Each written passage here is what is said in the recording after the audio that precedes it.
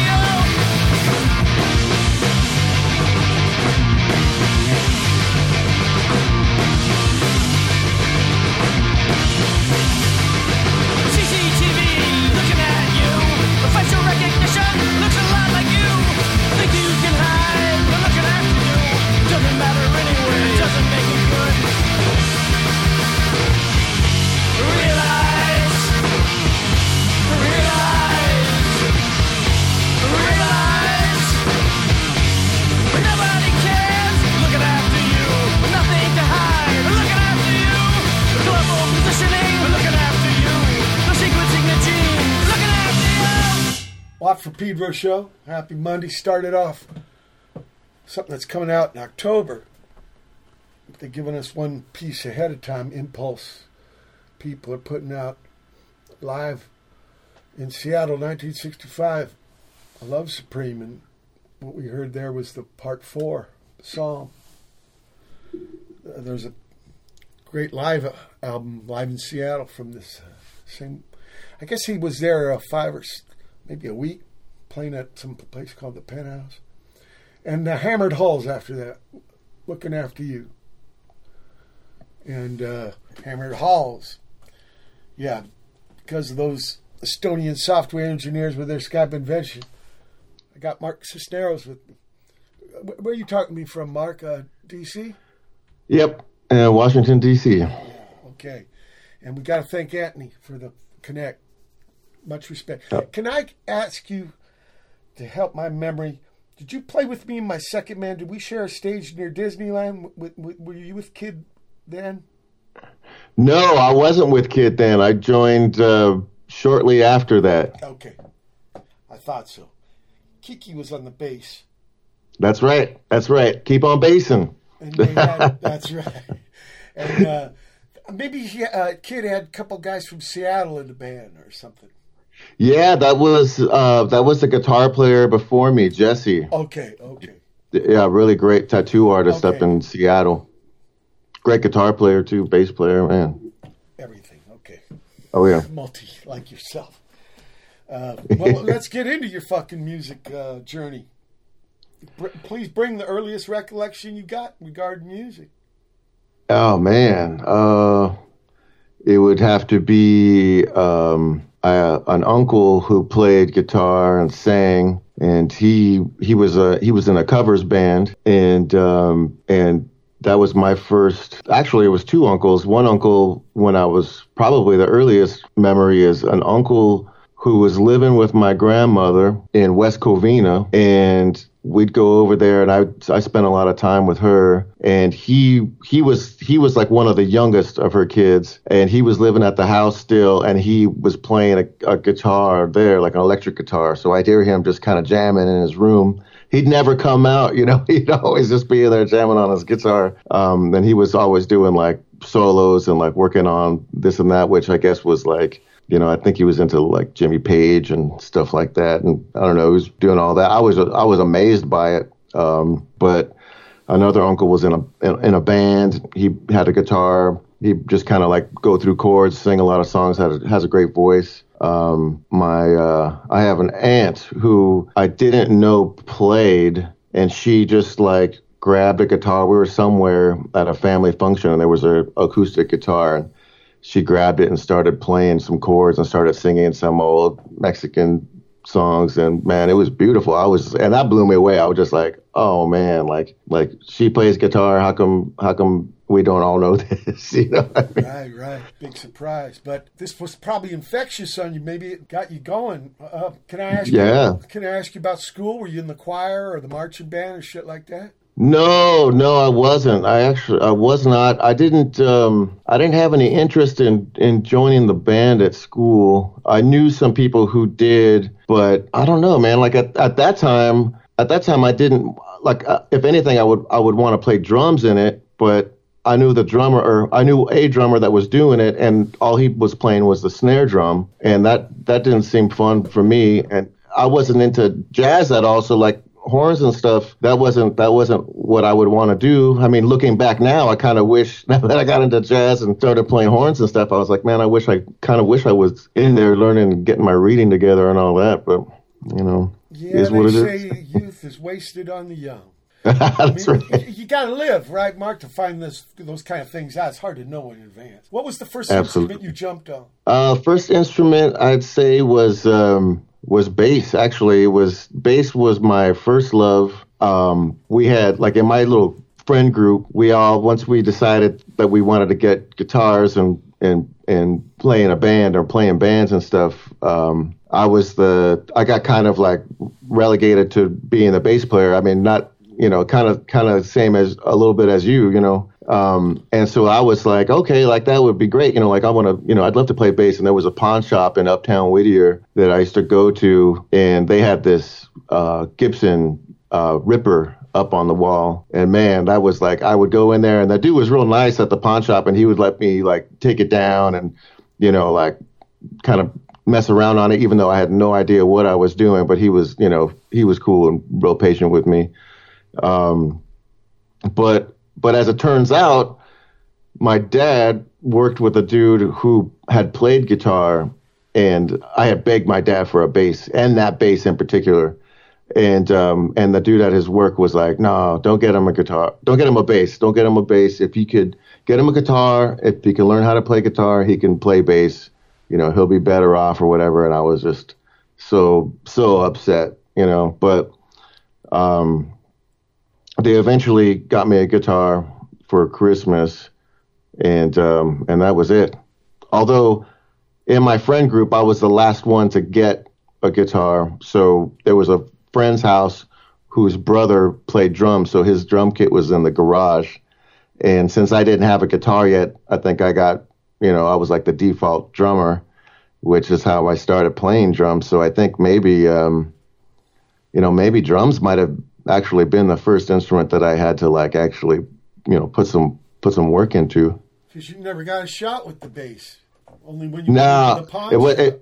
It wasn't until I started working and got paychecks and was able to buy myself a bass. Yeah, sure.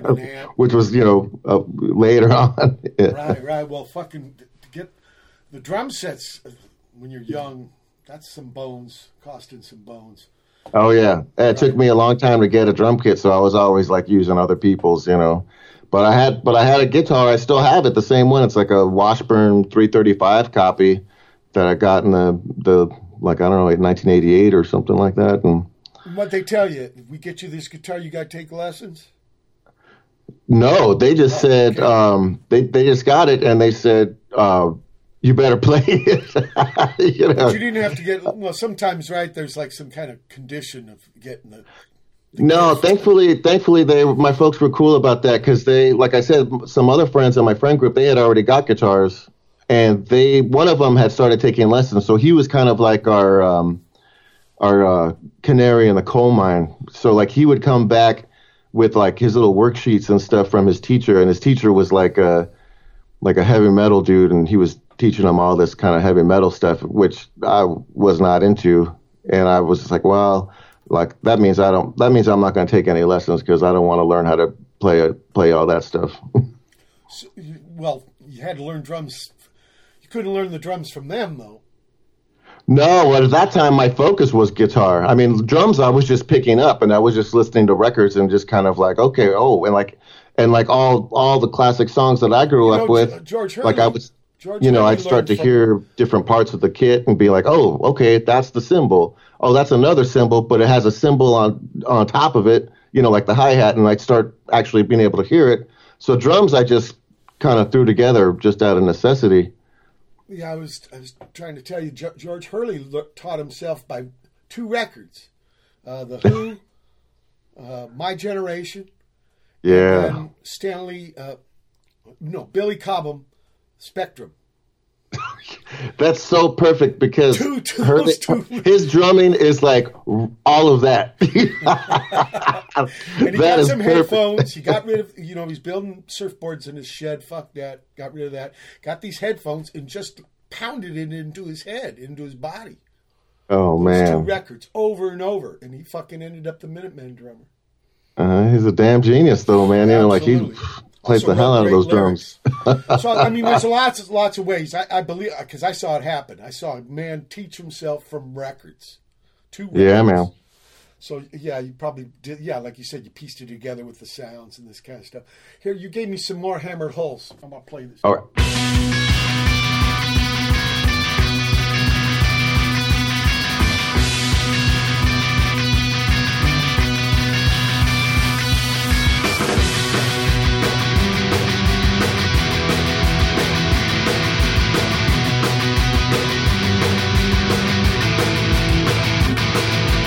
Speaking now of the written word.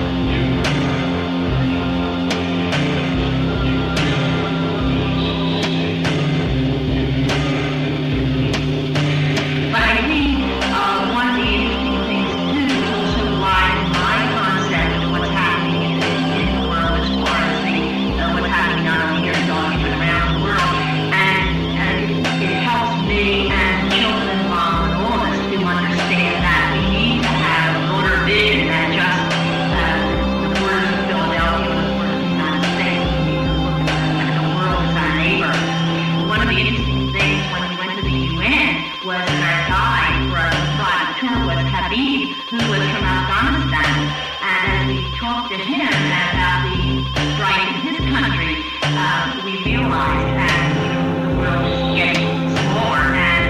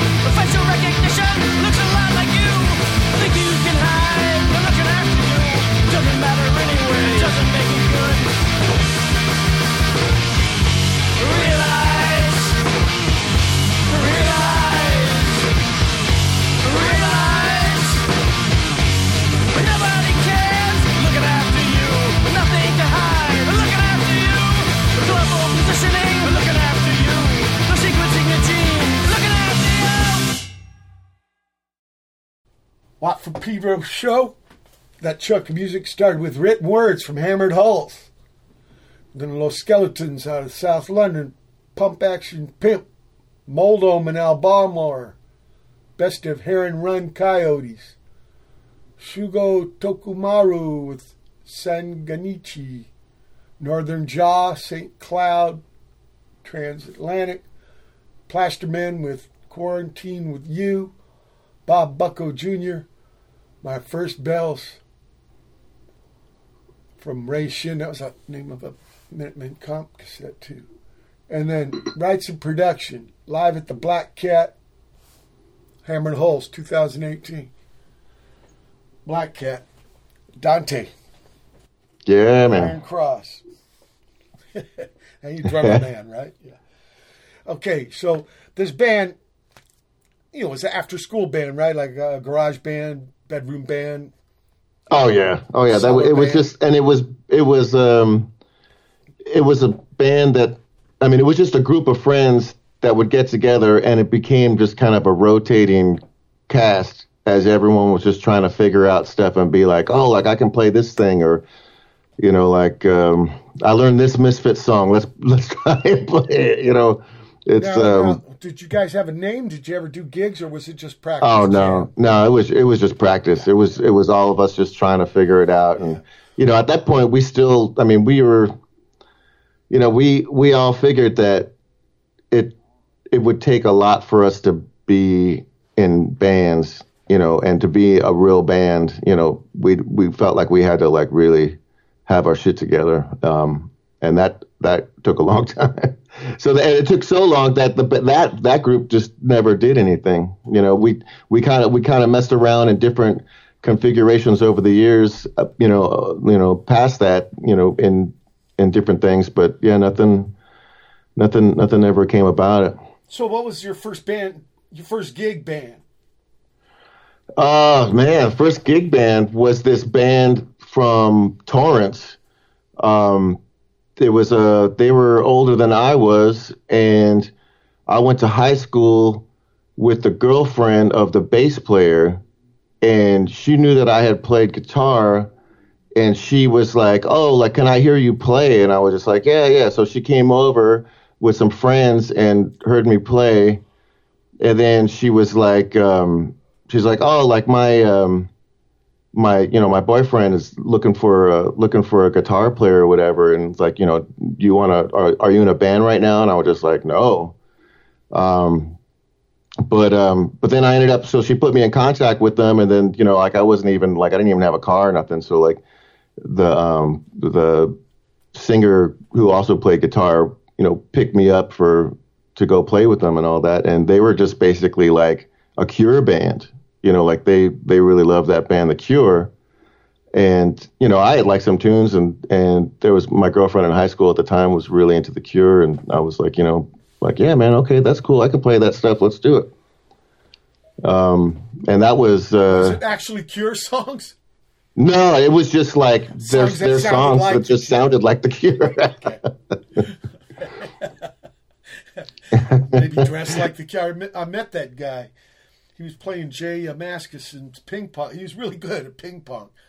Oh, no shit. Really quiet and big, bright red lipstick. I remember man, yeah. Giant hair. But he was very kind to me. He didn't talk to me that much. It was at the Rose Bowl. What were these guys called? I can't remember what that band was called. Okay. Oh, man, I can't even remember. That was, a while ago. Okay, so it was a short-lived band. But I did go see that show where Dinosaur played with The Cure. Yeah, that's the one I'm talking about at the Rose Bowl. At the Rose Bowl, man, that was incredible. I came out. I remember he had me do a song. I played bass on a Dinosaur song. No shit. Yeah, at that gig, one song. Michael Johnson went to the rhythm guitar, I think.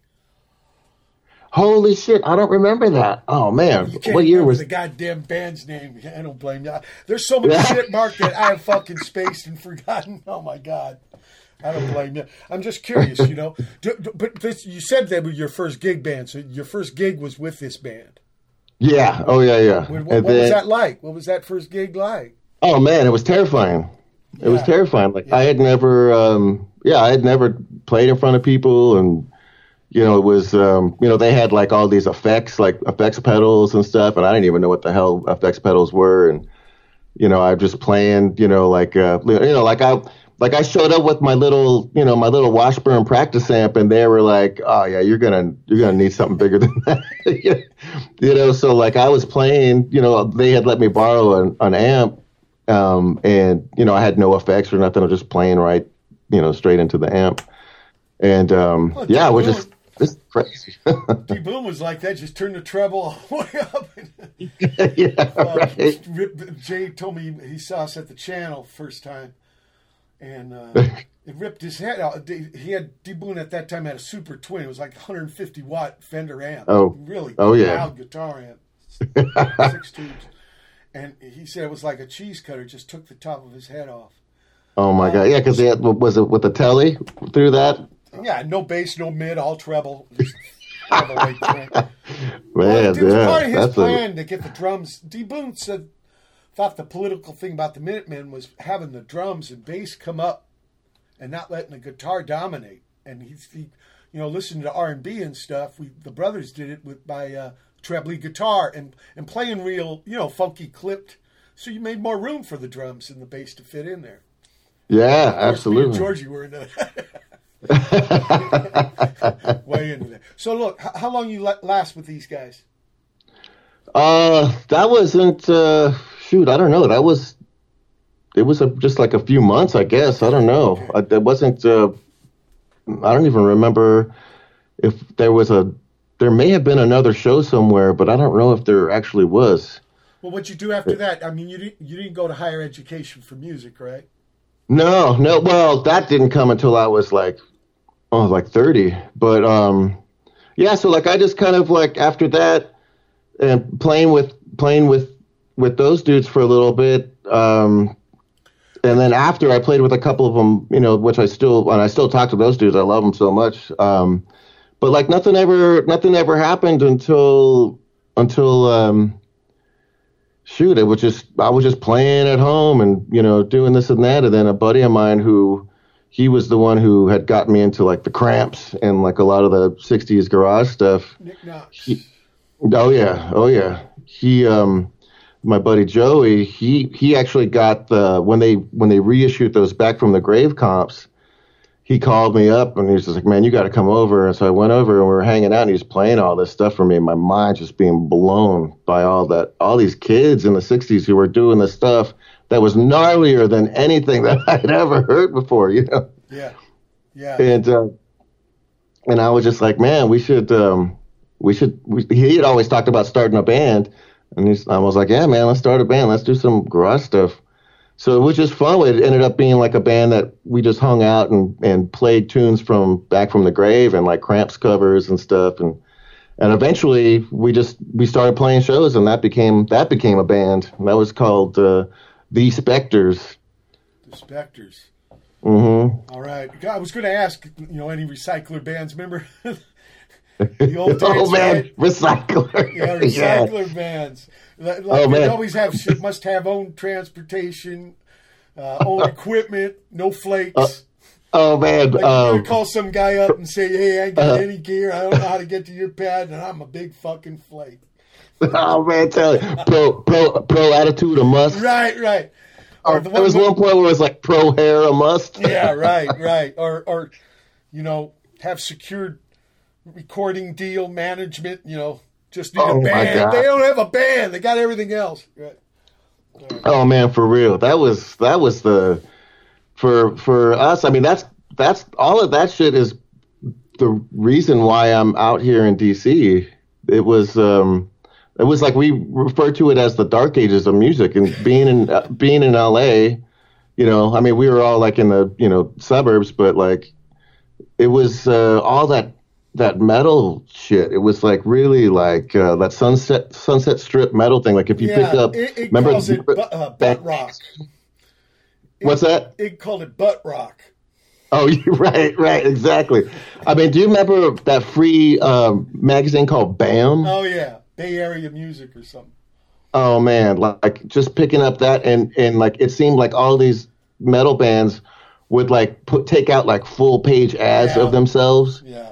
And, oh man, it would just be like, it was just the worst. It was the worst. I mean, so like, I managed to meet some friends from different high schools who were like really, this was like towards the end of, or maybe middle towards the end of high school, who were like the coolest dudes I had ever met. They were like into the coolest music.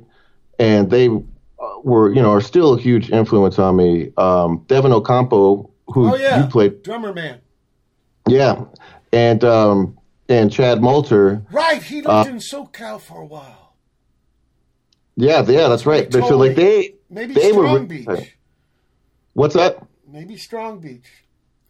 Devin was telling I made a 45. I know. For with him and his wife, and they wrote one tune, I wrote the other tune, and really nice people. I want to do a whole album with them. Devin, oh man, you should. That'd be great. That'd be killer. But they're DC people, so that's the connect with DC. Yeah. So Devin grew up in LA, right? And he had a band with Chad Moulter and our buddy Darren. Darren played drums, Devin played guitar and sang, and Chad played bass, and they were called Boyd.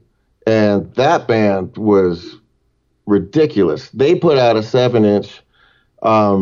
It just did it themselves. I wish that they would do something with that. I don't. It's not even like on the internet or anything. But man, it was cool as hell. They were playing all kinds of great shit, and of course, like influences were like just mind blowing to me.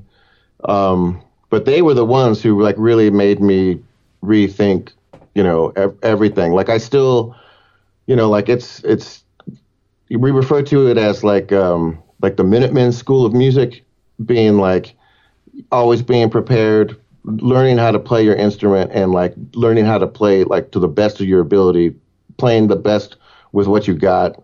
And they were just, just like no bullshit, like all great shit, all great tunes. They really kind of like enlightened me.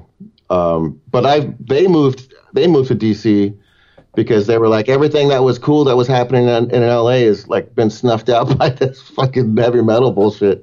So they left, and I followed, but years later. But that's why I'm here. Yeah. So music. A lot about music is a lot about people. Sometimes, you know what I mean. Just need the connect or something. I mean, you got to be motivated yourself, of course. It's not just always connects and stuff like that. But trippy things come in your life, and big sea changes come. Absolutely. So absolutely. You get in the boat and you go fucking across the country. That's right, man. That's right. And sometimes all you got to do is be willing and brave enough just to like get in the boat. Yeah, of course. What do you call it? Balls out? Yeah. Skydive, pop the chute, throw out the anchor. I'm glad you did it, Mark. Go look at that first hour, August 30, 2021, this Pedro Show, special guest Mark Cisneros. Hold tight for hour 2. August 30, 2021, it's the second hour of the What from Pedro Show.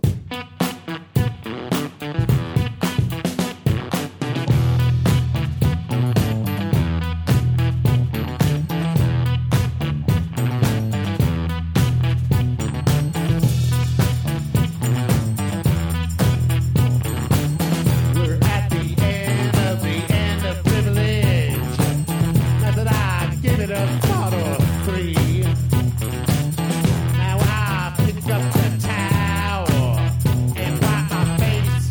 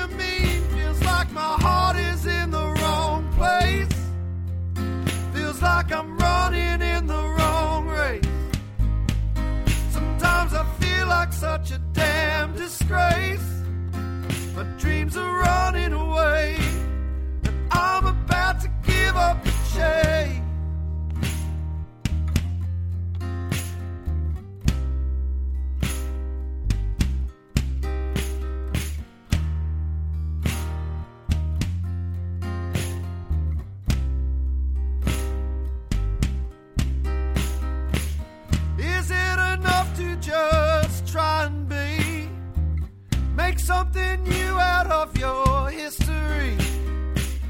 Is it enough to just stay afloat? So many people trying to rock the boat.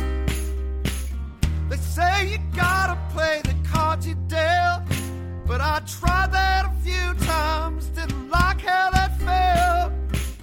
'Cause life can bring you so many lousy deals. I try to keep it real, but sometimes it's like my heart is in the wrong place. Feels like I'm running in the wrong race. Sometimes I feel like such a waste of space. My dreams are running away, and I'm about to give up the chase.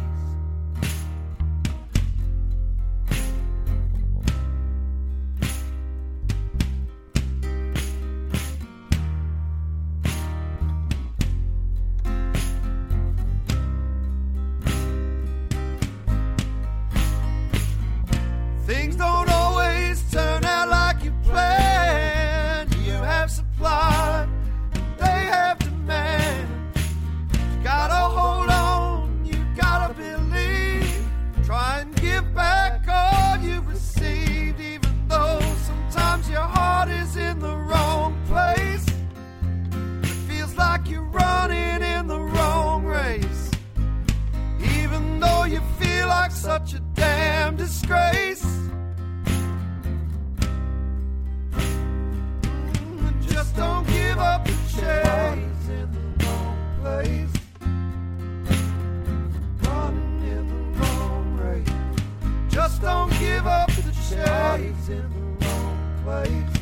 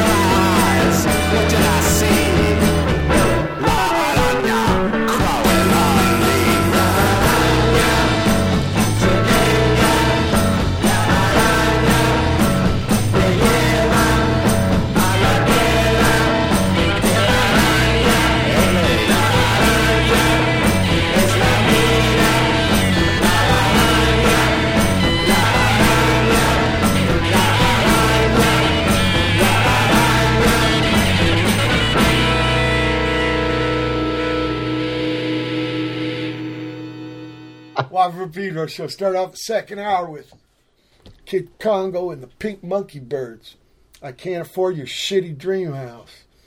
Ben Salter after that from Tasmania with My Heart Is in the Wrong Place. 11th Freedom. Zach Barocas' New Freedom Sound. And Rice Corps.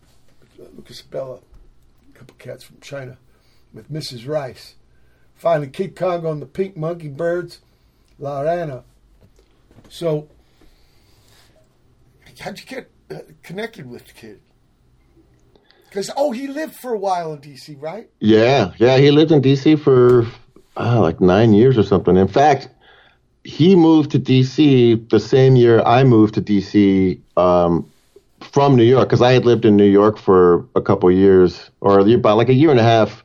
That's when I actually went to music school. I went there because I had gotten into jazz, and I was like, I want to play saxophone, and I had taught myself, just self-taught with everything else, and I was like, I'll just teach myself how to play that, and I spent like almost a year messing around on a saxophone on the side, and just couldn't do anything. And then I was like, just reading liner notes and reading books and stuff. It was just like, people would go and find someone, they'd study with someone, or they'd go take a lesson with someone here and there, just like players that they liked. Yeah. And so I was just like, I went and saw a group play and saw the saxophone player, and he was a tenor player, and his name's Louis Van Taylor.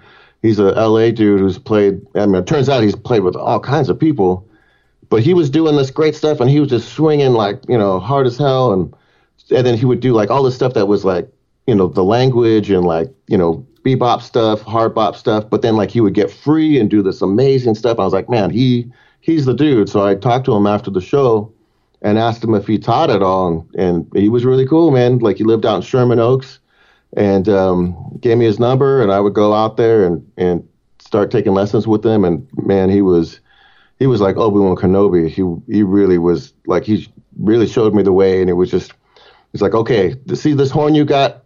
This is a student horn. It is not great.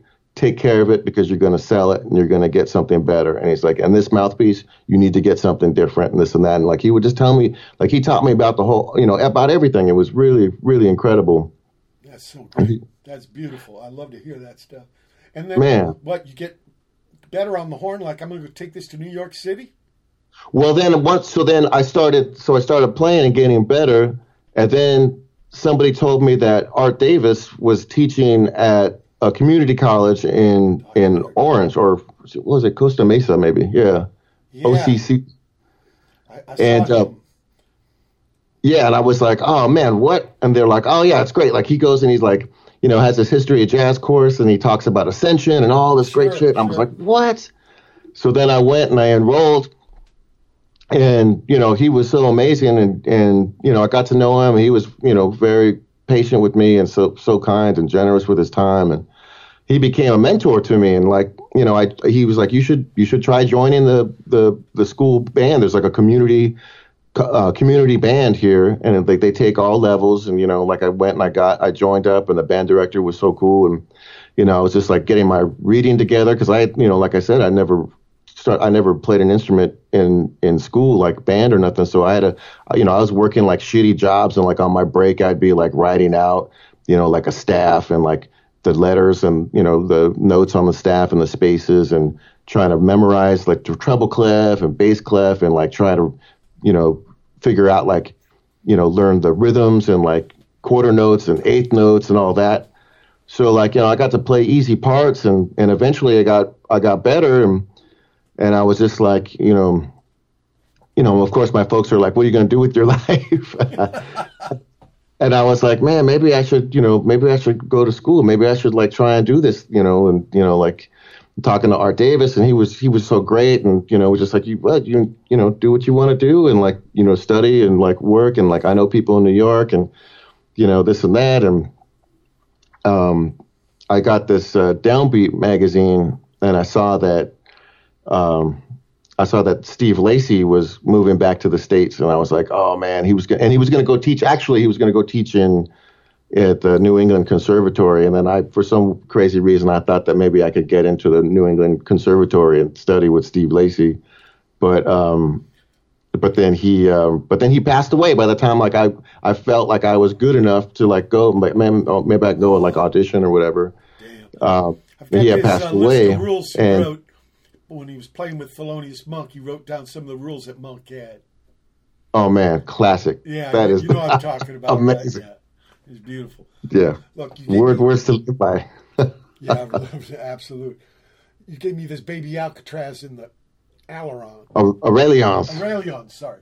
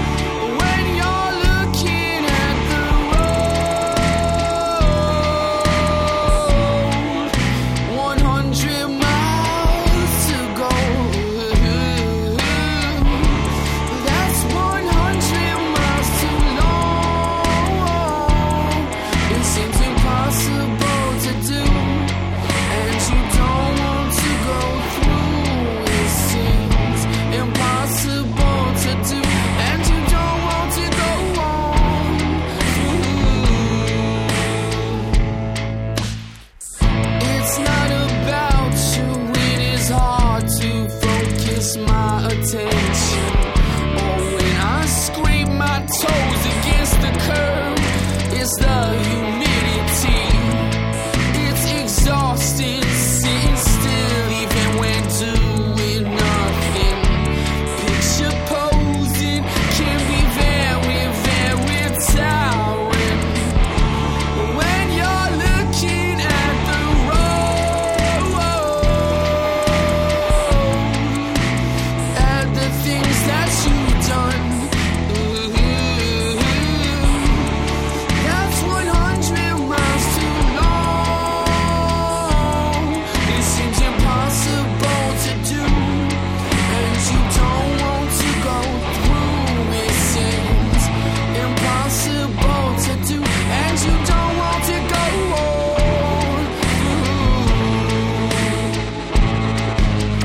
Beating down my neck, causing me to sweat. I want to go to bed, out on my good spit. No suffering pricks until I please myself again and come back to dear life, my friend. And come back to dear life, my friend.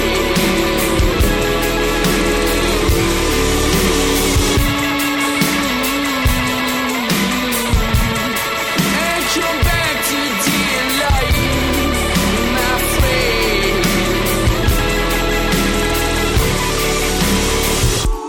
When you're looking at the road, at the things that you've done, that's 100 miles too long. It seems impossible to do, and you don't want to go through. It seems impossible to do, and you don't want to go on. It seems impossible to do, and you don't want to go through. It seems impossible to do, and you don't want to go on through. Walk for Pedro Show. That chunk of music started off with Baby Alcatraz and the Aurelions. Aurelions. I'm gonna get it. Fuck. Sorry, Mark. So, let's see. That's all right. Then we had Derek Monypeny, Yoncalla Drain. God, that's a title. Manuel Armida. This is a Mexico City guy who lives way up in Yellowknife, Northwest Territory, Canada. And beautiful stuff. Manuel Armida for water. And bombon. This has got my Missing Man drummer's wife, Panaloma, on bass. And xicanista. They started it with an X, so kind of threw me. But I fuck up everybody's language accidentally, though. Never on purpose. Benjy, ferree? Ferree, yeah. With humidity. So, wide variety of stuff you sent me. Really interesting. Yeah, man, I've just been real fortunate to be able to, be asked to join in on a lot of different stuff. And well, let's get caught up with your little journey there. Okay, you missed Mr. Lacey, but you're still out there anyway. So Art Davis told me about the new school and that I should consider that. Yeah. And that he knew Reggie Workman over there. Yeah. And so then I sent in some stuff, and I had recorded some tunes, and gave them to Dr. Davis, and he was just like, yeah, when you send stuff in, send them your original tunes. This will really help you. And actually, you played one of those tunes on your show in, I don't know what year that was, 2000. Well, I've been doing the show for 20 years and 3 months. Yeah. So maybe 2001 or something too. That's the first year. That's the first year. Wow. Okay. Yes, Yeah, and it was just me Martinez, playing, playing like drums and upright and piano and tenor. But yeah, so I got accepted into the new school, and I went, and yeah, that was, it was crazy. It was amazing because like the, professors there were all like legendary players, like insane. Like Chico Hamilton was there. That guy was a big influence on Georgie. Oh man, I didn't see him do the headphone thing, but he liked Chico a lot. Yeah, and Chico said, he had trouble getting songwriting credits. Drummers can't write songs. Fucking bullshit.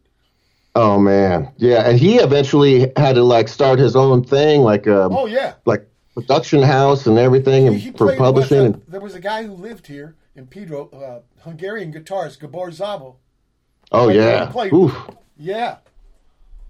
Died young, but tragic. But great player. Chico, he's a force. He's a force. Georgie loved him. So he influenced. He wasn't as like Billy and Keith Moon with that intense. I'm gonna beat this shit into my body. But he just loved to say. There's something about the Latin thing that goes good with drums. Just does. Oh yeah. Oh yeah. Oh yeah. Those patterns and everything that Hurley would play. A lot of that stuff, and I got to say on the bass guitar too, man. What moves better than fucking Latin bass line? God damn. Oh man, absolutely. Right? Like Cachao. I was going to just say Cachao. What a force! What a force of inspiration. Yeah, he was Art Davis's dude. Yeah. Cachao. He would talk about Cachao and be like, man, like that's where it's at. And Reggie Workman, we lost Dr. Art Davis, but Reggie's still around, right? Oh yeah, he's still doing it, man. He's still playing. I saw him do a live stream during the lockdown. Man, he sounds killer. That's so fucking happening. I love to hear that stuff. But keep on keeping on. If you're blessed with the years and not putting them to waste, beautiful man. He's on the giant steps and stuff. We're at the end of the second hour, August 30, 2021. Dishwatt Pedro Show special guest Mark Sesteros. Hold tight for hour 3. August 30, 2021. It's third hour of the Watt from Pedro Show.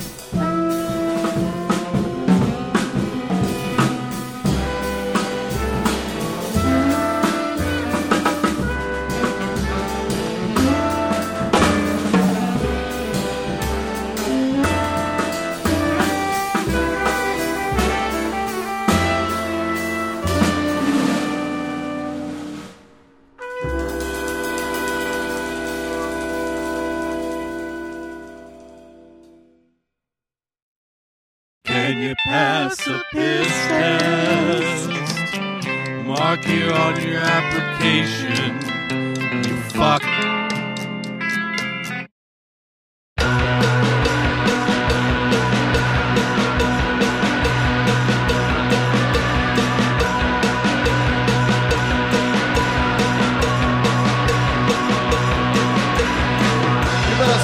Local pride returning and put away that confounded flag, baby, because the South will never rise again. You can have your Roman Ely and buy me with your Dixie dollars, but the South will never rise again. You can resurrect Stonewall Jackson and kill me with your Dixie submarine, but the South will never rise again. You can have 100 John Wicks booth and assassinate the president, but the South will never rise again. The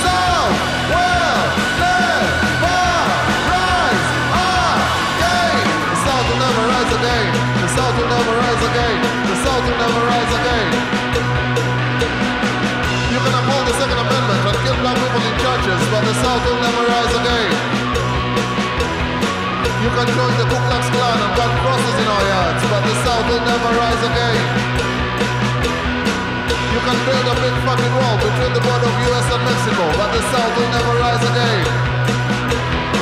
You can shoot us, you can kill us, you can burn us, you can stone us, but the South will never rise again. The South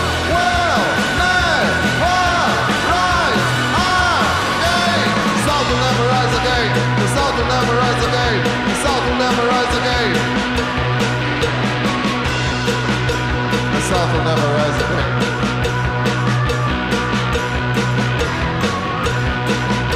The Confederate flag will never fly on the moon.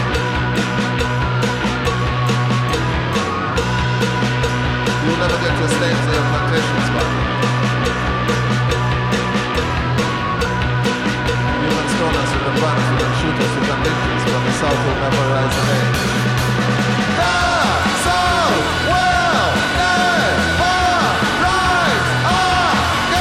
The South will never rise again. The South will never rise again. The South will never rise again. The South will never rise again.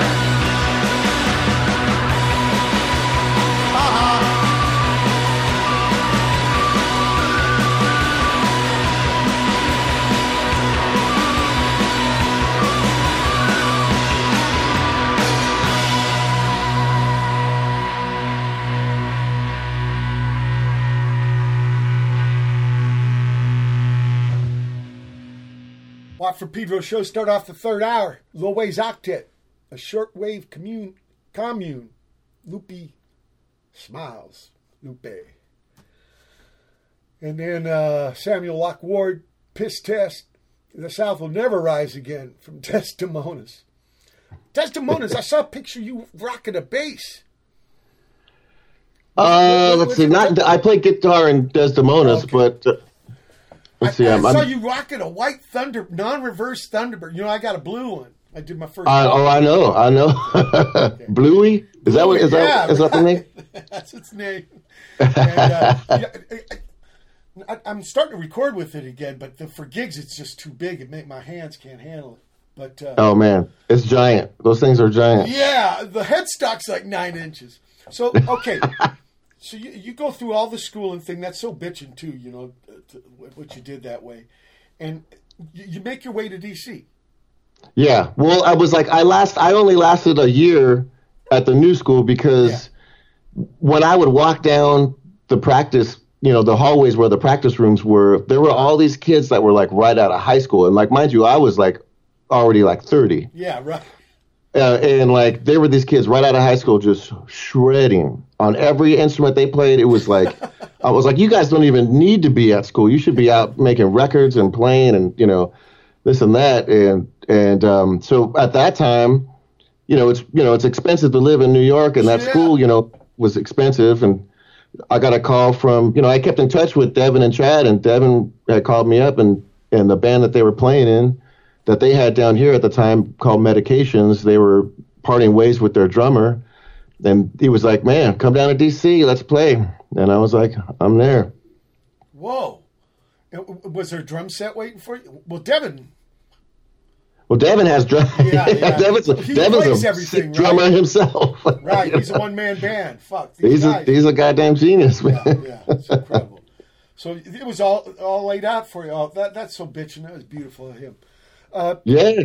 So that's how I met. I came down here, and then he's introducing me to like all the DC cats, and I was like, oh man, like what? Ian, is this what the chain in the gang? That happened after, but it was like I know all these guys because of Devin and Chad when I moved down here. Okay. Because they had already put records out on Discord, so like, I get here and it's just like holy shit. So then I started playing, and then people, dug what I was doing, and I started getting asked to be, to play in other projects, and that's how the kid thing happened. Okay. Sure. I'm gonna play Chain in the Gang though. That's the makeup guy, right? Oh yeah.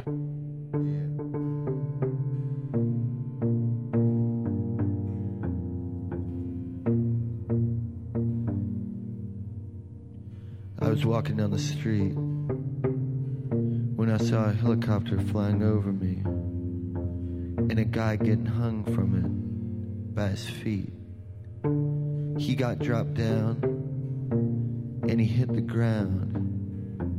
So I went over to see if there's something I could do for him. He said, it's too late for me, I guess, but there's something I'd like to get off my chest. Would you please listen? I had to say yes. And this is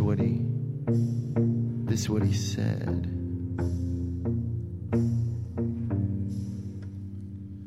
I killed JFK on a sunny day with some of the guys you still see hanging around. I was on a grassy knoll, dressed like a hobo, with some other guys dressed like a clown. I said, wow, is that true? He just turned blue, and this is what he said. He said, it's my time, I've got to go. Let this be a lesson. This is my deathbed confession. Yeah. It's my time, I've got to go. Let this be a lesson. This is my deathbed confession.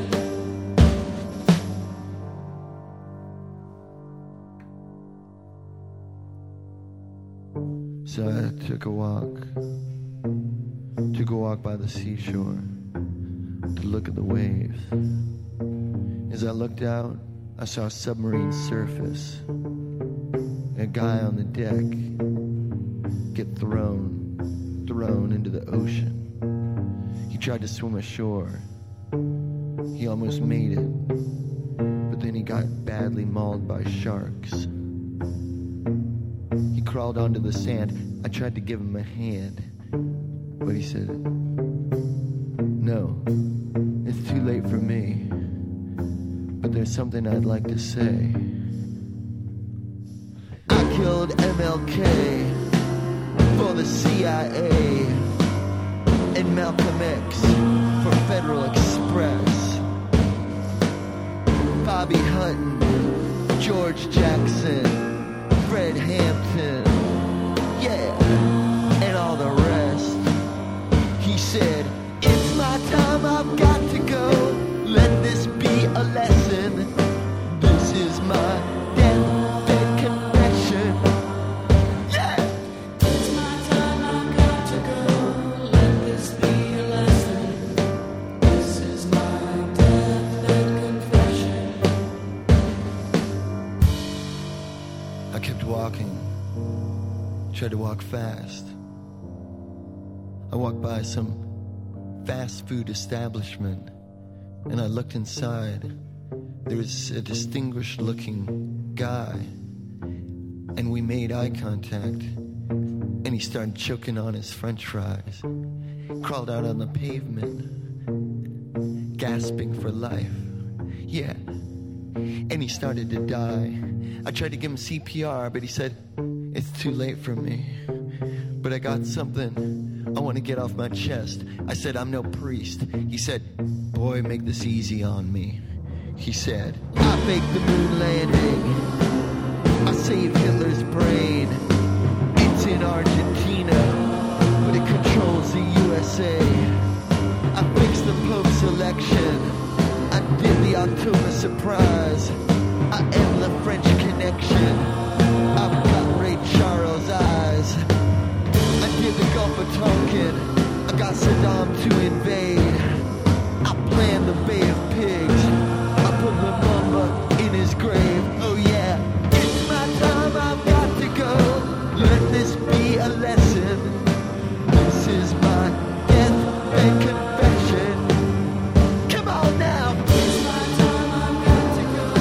Let this be a lesson. This is my deathbed confession. Oh yeah. It's my time, I've got to go. Let this be a lesson.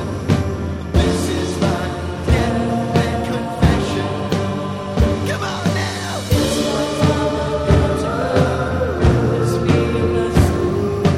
This is my deathbed confession. Come on. It's my time, I've got to go. Let this be a lesson. This is my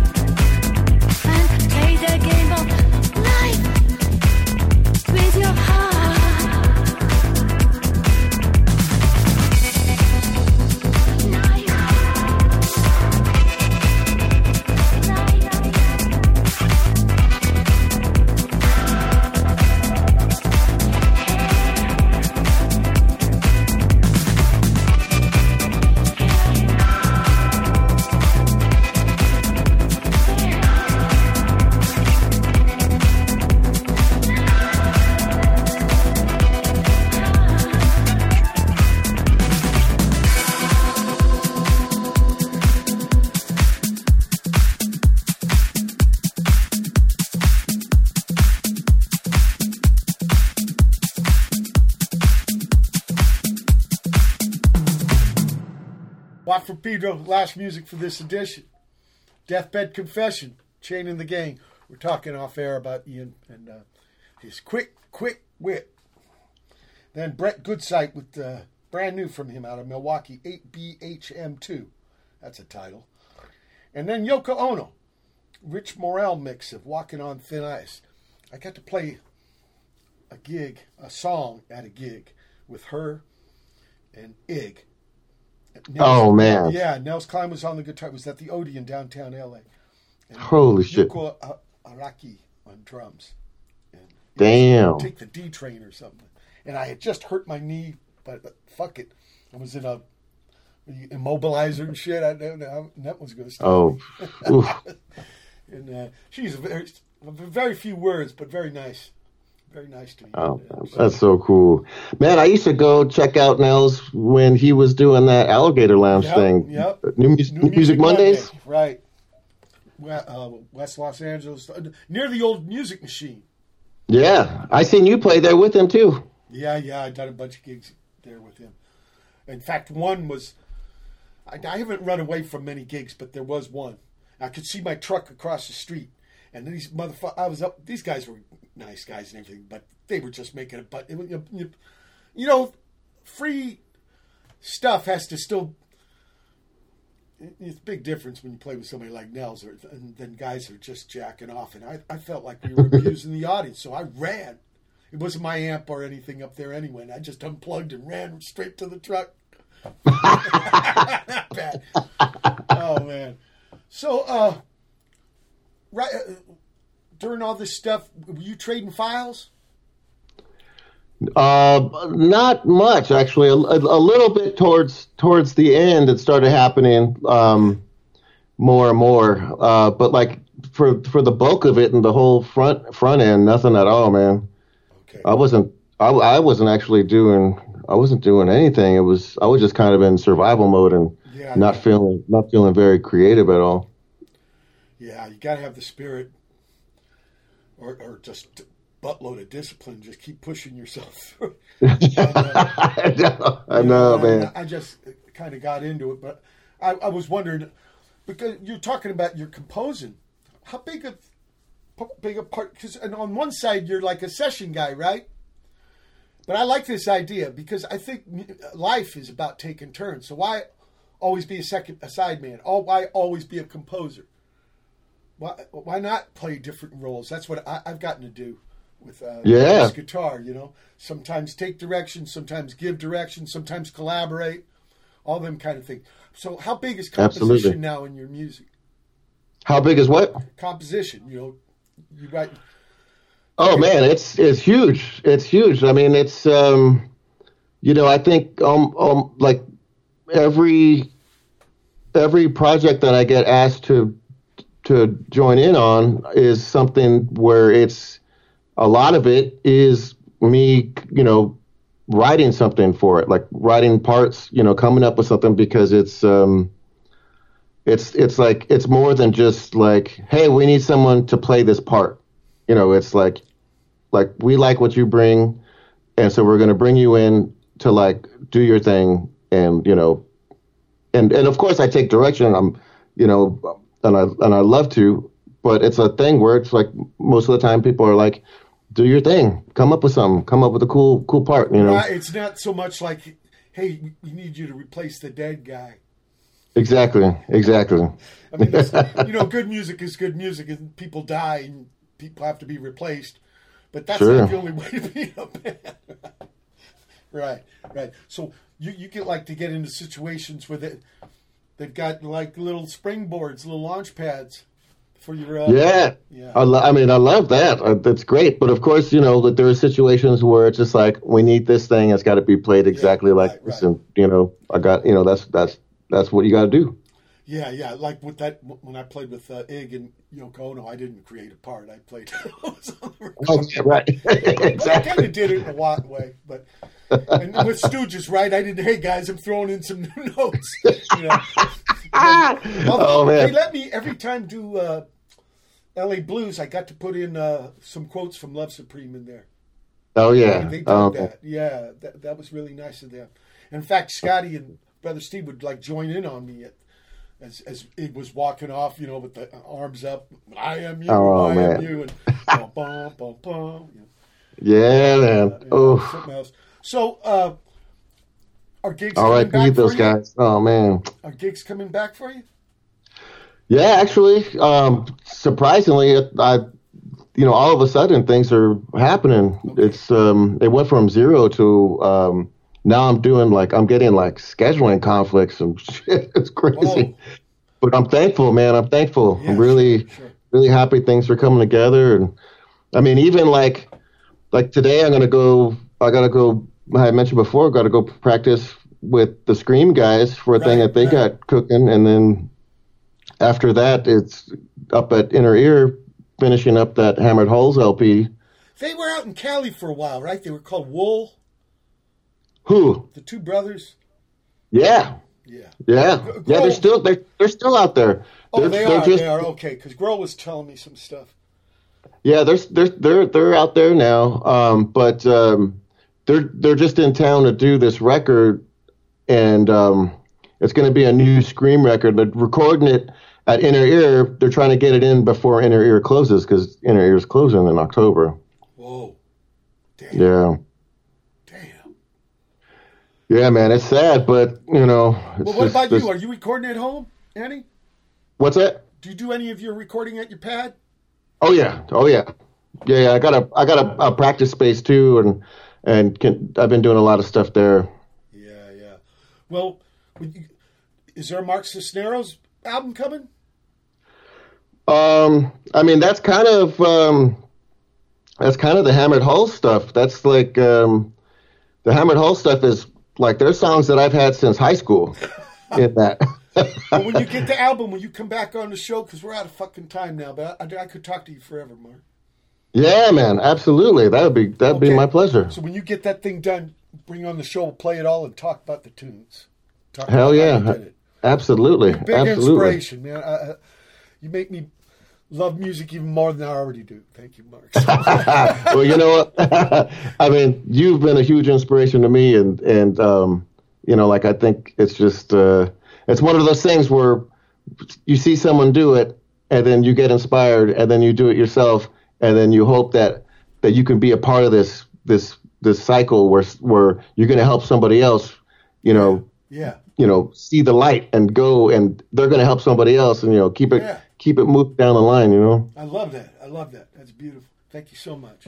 Truly, keep it on, brother. It's been August 30, 2021 edition of Pedro Show. People, keep your powder dry.